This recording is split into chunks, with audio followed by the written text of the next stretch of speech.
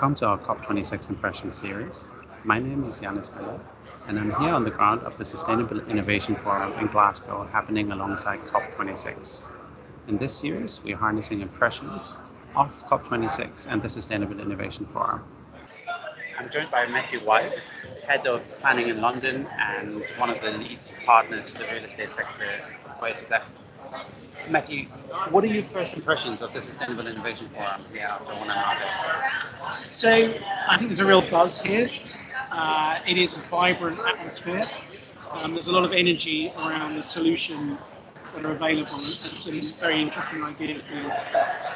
I really like the positivity. I think there is also a slight feeling that we're in a bit of a bubble here and that everyone here is committed already.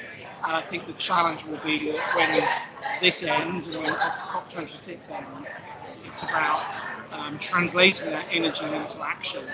And I'm sure that will be the same with the activities going on in the blue zone and the green zone as well. So let's hope that this isn't just a 2-week conference, but translates into something really that is going to change what we're doing on climate change. Now, Matthew, you've been one of the people that have actually spoken here today. You spoke about your impressions in relation to future cities and the built environment. Do you just want to recapitulate a bit on your thoughts on that and what you think is important to have?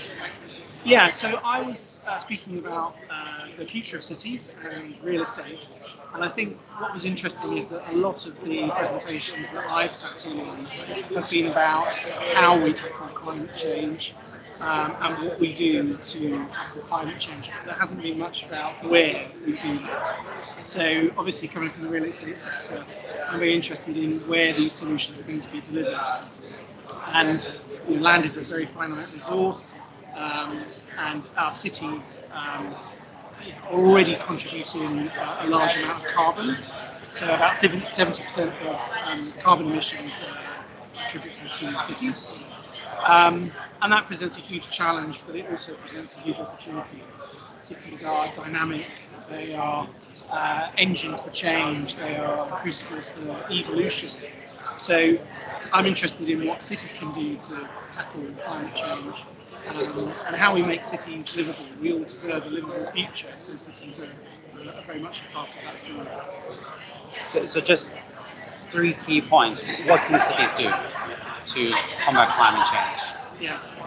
So obviously we work a lot with real estate clients who are already delivering.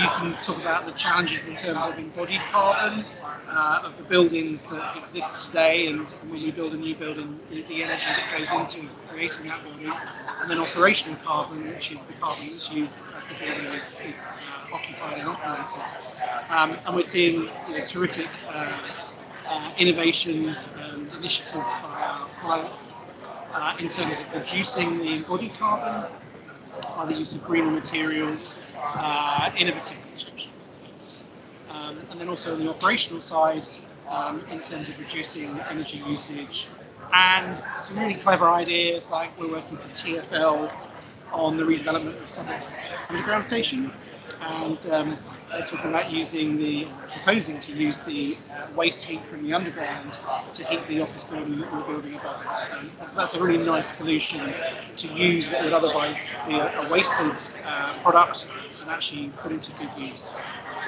As you're saying, there's already a lot happening, but what's missing? Where do we still need further development? Where do we maybe need further input or guidance from governments?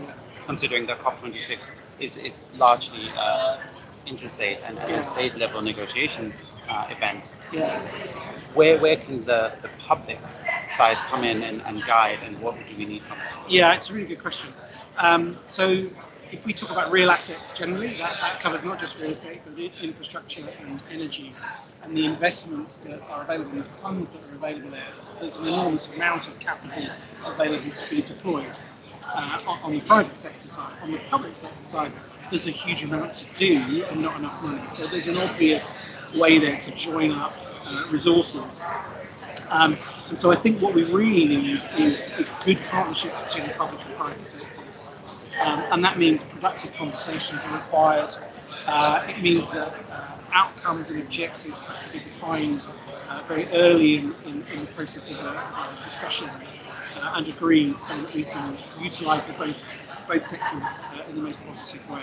And I think if we can bring people together and look at innovative funding solutions, regulated asset-based models, for example, there's a huge potential for what we can do. But it's really hard, and to take my own practice area of planning, and a very small example of where planning policy and climate change are not working hand in hand. If you look at heritage buildings, historic buildings that are being protected, it's very hard to build in sustainable measures into those historic buildings because they're so closely protected. So I think we need more flexibility to take greater account of sustainability and the need to tackle climate change when deciding the future of development. More flexibility for greater sustainability. That seems like a good tagline. Yes. For the future. Putting it in practice is difficult. But yeah, it's got to be recognised. And look, we've done it before. We had 10 years ago, maybe more, there was a similar drive to make buildings more accessible. So we did a lot in terms of disabled access to very closely protected heritage buildings. We need to do the same now with sustainability for those buildings and across the board to give that the weight that it deserves. So are you optimistic that it's something that can be done with the right combination of public-private sector? Or? So there's a lot of talk of hope, and I don't want to stop people's hope, but I feel that hope is another way of saying someone else is going to do something.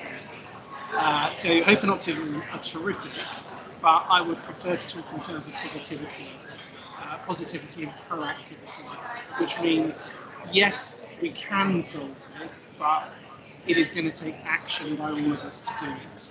And I think if that's the message coming out of this, that we're actually going to now take responsibility and do things, each of us together, then that would be a great outcome. Well, it sounds like a good halt there. Absolutely. Thank you very much for your time. Thank you.